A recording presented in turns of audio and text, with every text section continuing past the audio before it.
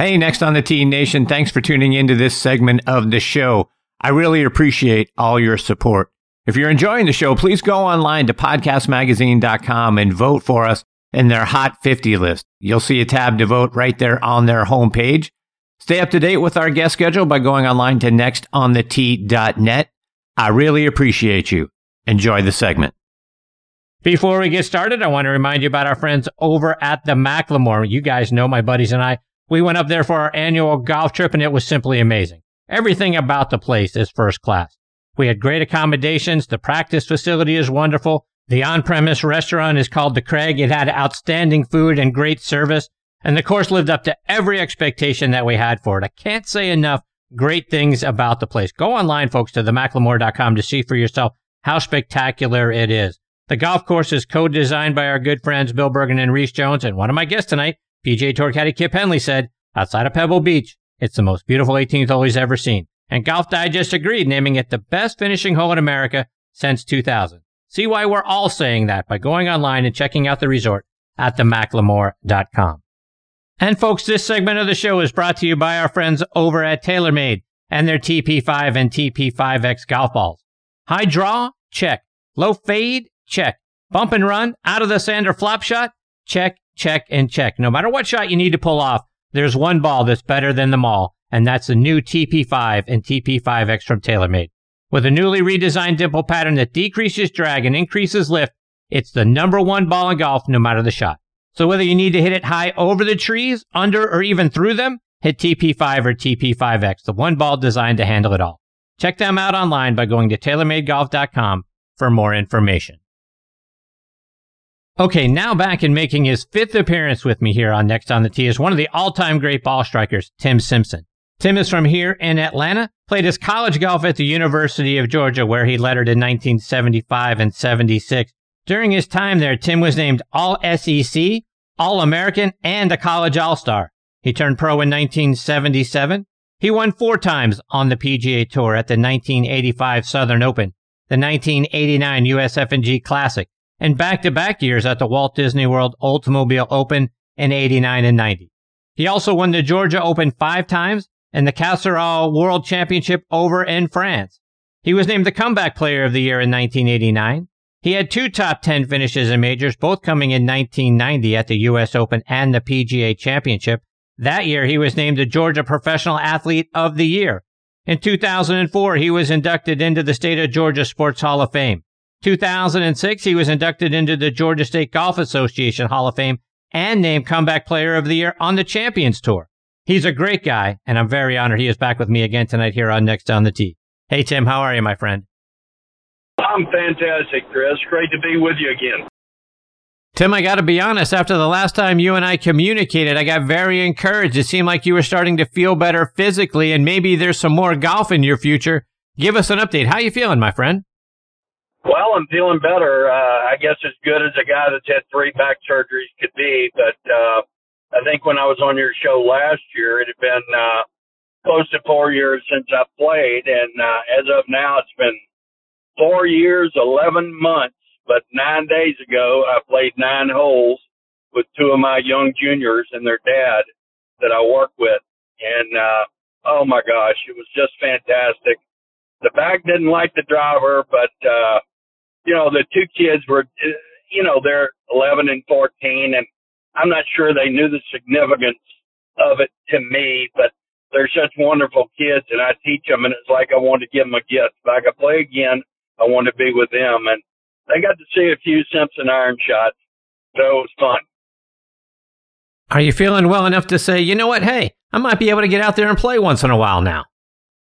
Well, that's my wish and my prayer. I don't ever care to play again competitively, even on a state level. I mean, I'm 65 now, but to be able to play with my granddaughters or friends or my students, that's what it's about to me.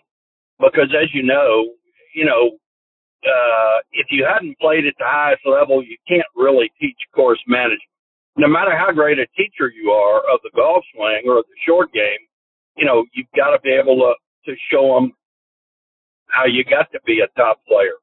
And it's thrilling for me. And they're coming. They're coming along fantastic. I'm really, really excited about them. Chip, I want to go back to your time in college. I've had the privilege of having your roommate, Chip Beck, on the show a couple of times over the last 12 months. And I know you guys had a great relationship. Talk about what you remember about teaming up with Chip. Chip and I were roommates, as you said, and he is absolutely one of the finest humans God ever created. And I can honestly say that in our entire, good gracious, it's, believe it or not, like 47 years of golf together, there has never been 1 second of jealousy between us. I can remember he was leading the LA Open. I won before he did on tour, and he was leading the LA Open. His brother Albert was caddying for me, and they called me and asked me would I go to dinner with him, and I said sure. And Chip was using the restroom, and Albert said, "Tim, he is scared to death. Not scared to play bad, just nervous." And we talked it out, and I said, "It's your time. You're going to win." And I was kind of middle of the field, didn't play great that week, and caught a courtesy car to the airport. And I was walking to the gate when he tapped in on 18, and I just started bawling. And Tim, the times that I've got to spend with Chip, he has never had anything but positivity coming out of whatever he has to say. The guy is just the most positive person on the planet. Even when we were talking about the Ryder Cup at Kiowa and the bugs that were getting all over them, biting them, getting in their mouths, all that sort of stuff, he had something positive to say about that. Talk about Chip's positivity. Well, I've been asked for forever, is Chip really as positive as they say? And I said, well, put it this way. If he cut his hand off or his arm off in an accident today, and I found out about it and called him in the hospital room, he'd say, I've been swinging the club one-handed, and I swear that other arm was hindering me all these years. That's how positive Chip is. I mean, there's nothing on earth that he's not positive about, I mean, we'd be at a tournament and it would be 1,000 degrees, like Memphis or somewhere with 100% humidity and 100 degrees, and everybody be complaining, and Chip would be like, man, I love this. It loosens me up so good.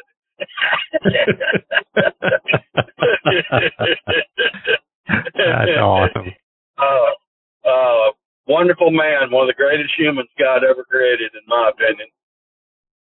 Tim, I want to get your thoughts on rivalries out on tour. A lot is being made right now about the Brooks and Bryson rivalry. I know with social media, this stuff kind of gets blown up out of proportion at times. Did you ever have to deal with anything like that? Did you see any rivalries when you were out playing on tour that maybe we didn't hear about because social media wasn't a thing back then? You know what? There might have been in my generation, but I don't remember them per se. It wasn't like, Norman and Watson or something like that. The one that sticks out to me was Paul Azinger and Seve Ballesteros, where I believe it was the Ryder Cup you're talking about at Kiowa, where Azinger just basically said he cheated. And from that day on, there was no love lost between those two. That's one that sticks out in my mind. Tim, when you first got out on tour, I don't think metal woods had become a thing yet. TaylorMade came out with the first ones, I believe, in 1979. When did you first start testing metal woods, and when did you make the switch over and put one into play? I can remember Ron Streck from Oklahoma signed with TaylorMade when TaylorMade was just a startup company. And he had one on the range at the Texas Open in San Antonio. And I'm like, what in the heck is that thing? It looked like, the old metal drivers from the driving ranges, that were, just built to last kind of deal. And I thought it was crazy. And then Mizuno made a great metalhead called an MSX.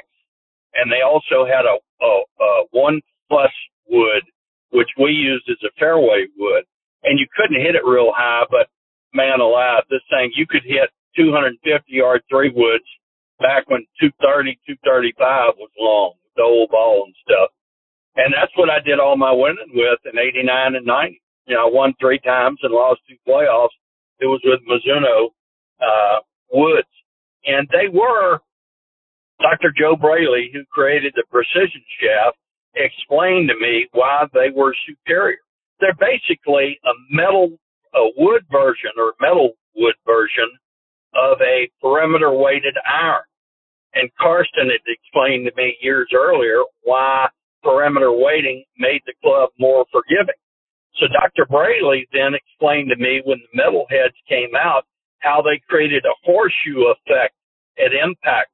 And if you watch an ultra slow motion, not on your phone, but ultra slow motion, you know, the head does tremendous distortions, vibrations of frequency at impact. And what the metal head did was it was like a horseshoe, and it went back and it like ricocheted off that, and the head would stay straight coming through, whereas you would look at that with a persimmon-headed wood, and it would just be violent distortion. So, I mean, there was no doubt they went straight. No doubt. Tim, were you always custom fit for your clubs during your college and pro days, or when did you first get professionally fit?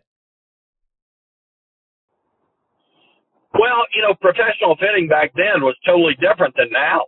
You know, amateurs laugh at me now when I tell them, you know, the way we did it, if I was playing with a new shaft and trying a different tipping, having them cut a half an inch shorter, which stiffened it and this and that, you and I were buddies, or Chip was on the range, and I'd say, Chipper, come here for a second. Watch this. See if this ball is spinning to you. How's this ball flying? You know, there were no such things as, launch monitors back then that gave spin rate, you know, and that's how you played it. And, you know, when I was on the Champions Tour, I think it was the year before my career ended in injuries. Obviously, I lived down here at Lake Oconee still, and they had the TaylorMade Kingdom over at Reynolds. And I went over there, and when I hit my driver, they're like, Timbo, you're kidding us, right? I'm like, what do you mean? They're like, this thing is spinning like 2,300. And I'm like, so?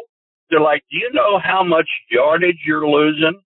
I said, did you not see where I finished in driving accuracy? I finished third, and I think they messed up. I should have won. You know, I said, you know, I don't care if you give me a driver I can hit 15 yards farther, but it goes in the woods. You know, I want something that goes straight. So, yeah, it was totally different back then. Totally different. Tim, we've heard a lot about how much better the golf ball is now versus when you played out on tour. To me, it's like going from hitting rocks to super balls. How did the progression feel to you as the golf ball evolved over time? Well, you use the exact term that I use on a daily basis, Chris. The current balls are like super balls. They are so hot, it is crazy. And amateurs want to say, oh, it's all the technology with the clubs. Let me tell you what, you can't tell me that it's not the ball. Jack Nicklaus has been saying it since the 80s. And you got guys like Ricky Fowler that are 5'8" that are flying at 290 in the air, hitting at 315 with roll. I mean, come on. It's crazy. From the time I was 15 years old till the time I retired on the Champions Tour at 55 or 56, my 7-iron was 155, period. And the guys today are hitting 190 and 200, you know, and I understand, and I would be the first to say that the kids today are incredibly fit. I mean, they're all working with trainers, they're working with nutritionists, they're stretching, they're doing yoga, this and that, but come on. The average club head speed on the PGA Tour in 1990 was 111. The average club head speed on the PGA Tour today is, guess what? 111, 112. So you tell me how the heck they're hitting it 50 and 60 yards farther. You know, we had bombers during my era, but the way I was raised to play golf and growing up, before I had formal teaching, Dad would always say, "Son, let the club do the work." You know, and if you remember, I had pretty nice rhythm. You know, when I got quick, that's when I was home on Friday night, missing the cut.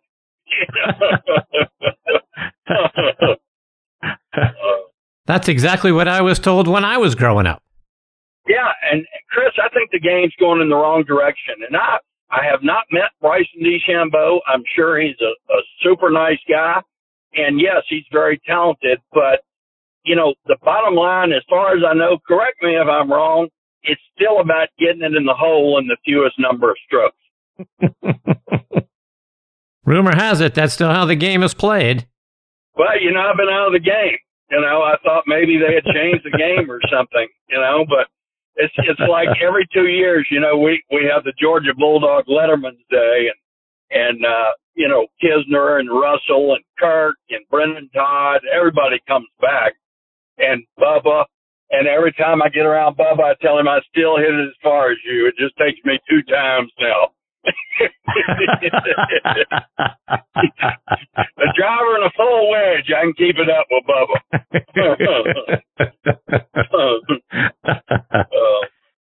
Tim, did you mess around with different equipment and different golf balls? You know, when you were on tour, did you let me try this one, let me try that one to find one that you liked better, or were you a brand loyalist? I was pretty much a brand loyalist. I left Titleist for MaxFly, and Titleist kind of never forgave me, although I went back with them on the Champions Tour. But I went with Ping back when Wilson was the company in the world. It was Callaway, TaylorMade, Ping combined. You know, I was with them early, you know, and then Ping approached me, and I'm like, well, send me a set in the off season and I'll hit them and I'll let y'all know, you know, and I hit them and it was like, wow, I kind of like these. And I felt like with my great iron play, they made me that much better because I didn't miss hit many irons, but if you had the most forgiving club in the world on top of that, it was like, this is a no-brainer. But, you know, invariably over the years, I still hear stories of guys that worked at the factory. People would come into the factory with, you know, Karsten had a rule that he would work on anybody's clubs. Didn't matter if they were TaylorMade, Callaway, whatever. You know, he would have his guys work on them free of charge. But then obviously the staff players, you know, they rolled out the carpet for us. And every year during the Phoenix Open, you know, I'd drive 20 minutes over to the factory and I'd get my grips changed and my loft and lies checked. And invariably, they'd tell me stories. They'd be like, you know, we've had 25 guys come through here in the last year that all say, seriously, tell us what Tim does different. What kind of secret does he have with his clubs? And they're like, we see him one time a year and we change his grips and we check his lofts and lies. And they're like, oh, come on. And they're like, no, he don't mess with his clubs. And I just always, even years before, you know, I'm an avid archer. I love my archery. Years before I ever picked up a bow and arrow, I always said, you know, it's not the arrow, it's the Indian, you know. And, you know, that's kind of in the same, you know, guys that blame their clubs are the same guys that blame their caddy when they hit it fat and it goes in the water. You know, and they're on TV yelling at their caddy and giving him a dirty look like you pulled the wrong club.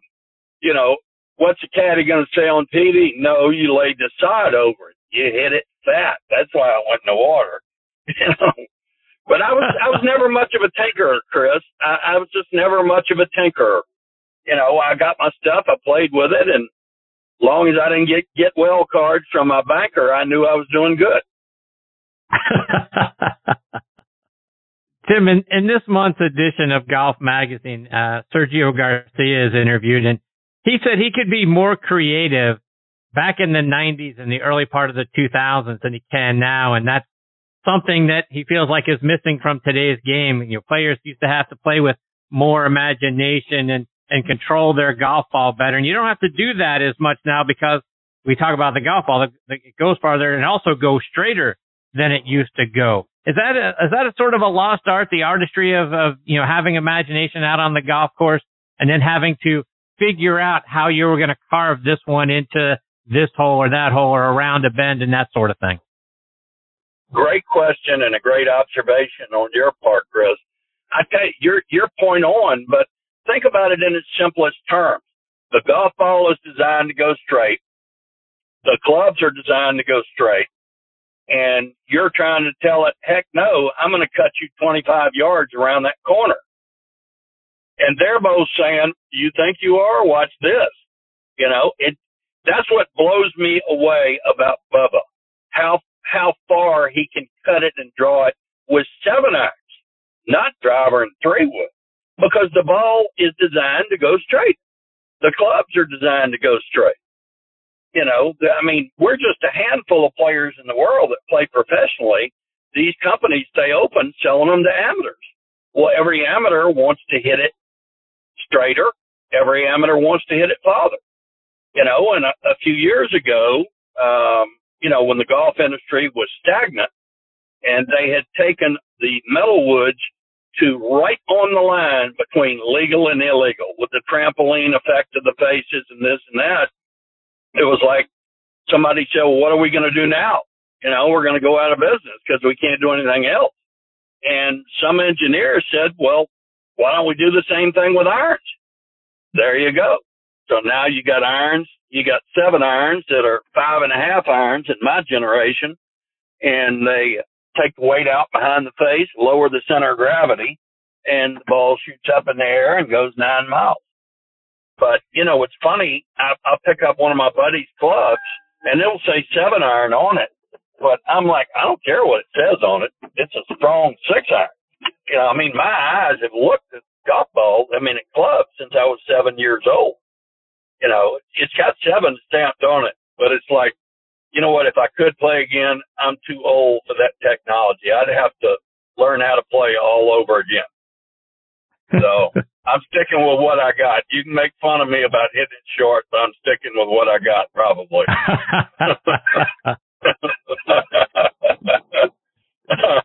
Tim, just a couple more before I let you go. And I'm curious, how many times during the course of the season did you have your A game? How many tournaments did you play in that you had your A game? And were those the ones that you won?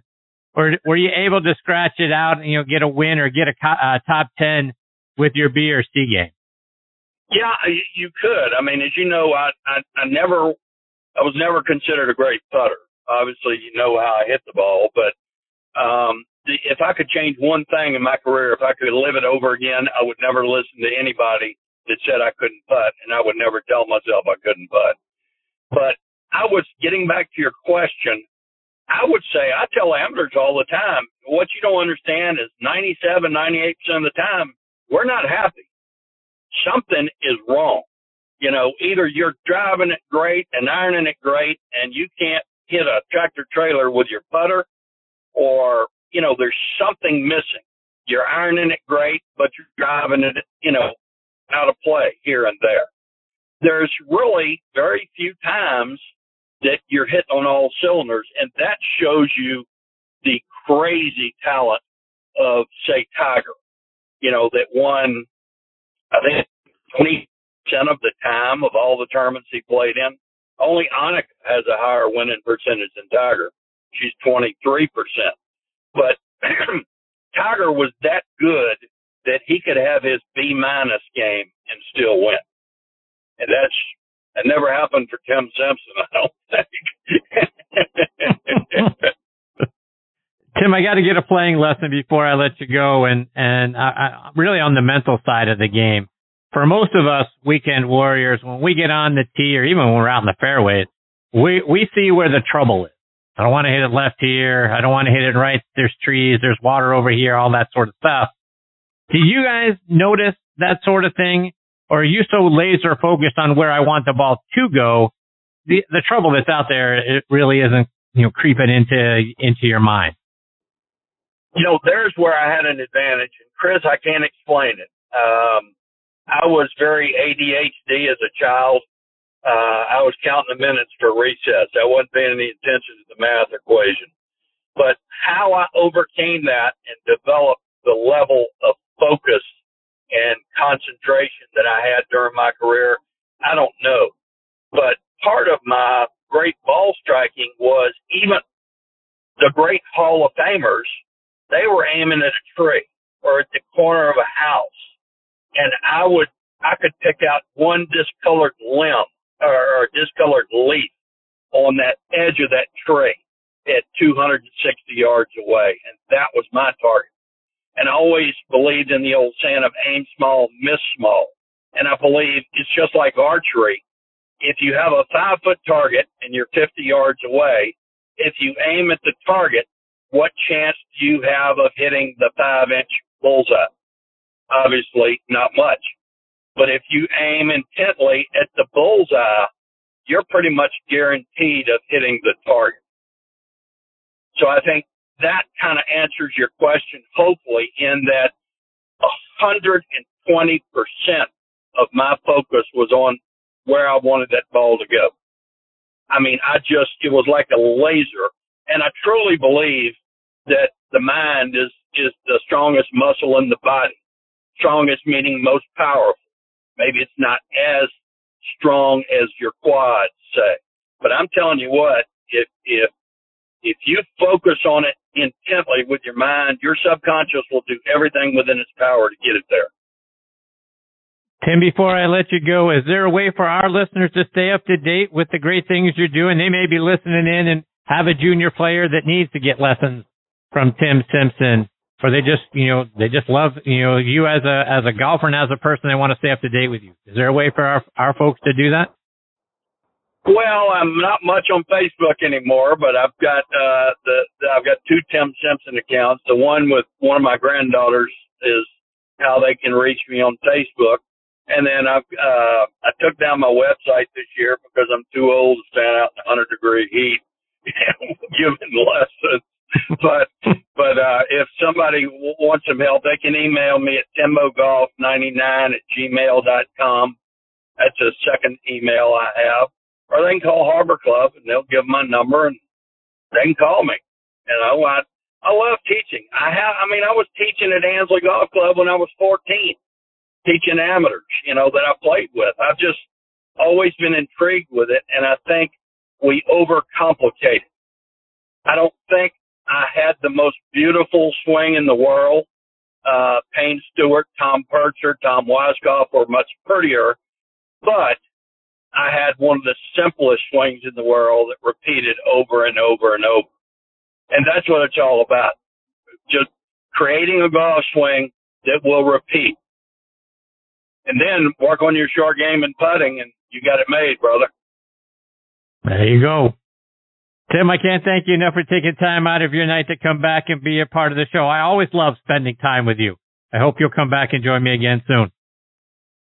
Well, Chris, I always enjoy it, and I wish I could be more than once a year. It's always fun, and you're a fantastic host and tremendously respected in the golfing community. And you got carte blanche with me. Pick up the phone and call me and come on down, and I'll help you. I'll try to play with you. I can't promise I will, but I'll sure help you free of charge. I appreciate you, my friend. You're the best. Stay safe, Tim. All the best to you and your family. I look forward to catching up with you soon. Thank you so much, Chris. Great talking to you. Bye-bye. See you, Tim. That's a great Tim Simpson. Doesn't get better than that, folks. Holy cow. What a great guy. I told you right in his intro he's a great guy, and he showed you again why. But, boy, what a great career he had. He made downplayed his swing a little bit. He had a beautiful swing. Such great tempo. That's why he was a great ball striker. So, look forward to I'm going to take him up on that. I'm going to go down there and get a lesson from Tim. Hopefully, improve my game. Goodness knows. After what I put on display with my buddies up at the Macklemore, needs a lot of help. And I'm sure Tim Simpson's the guy to do it. So I look forward to catching up with him again real soon.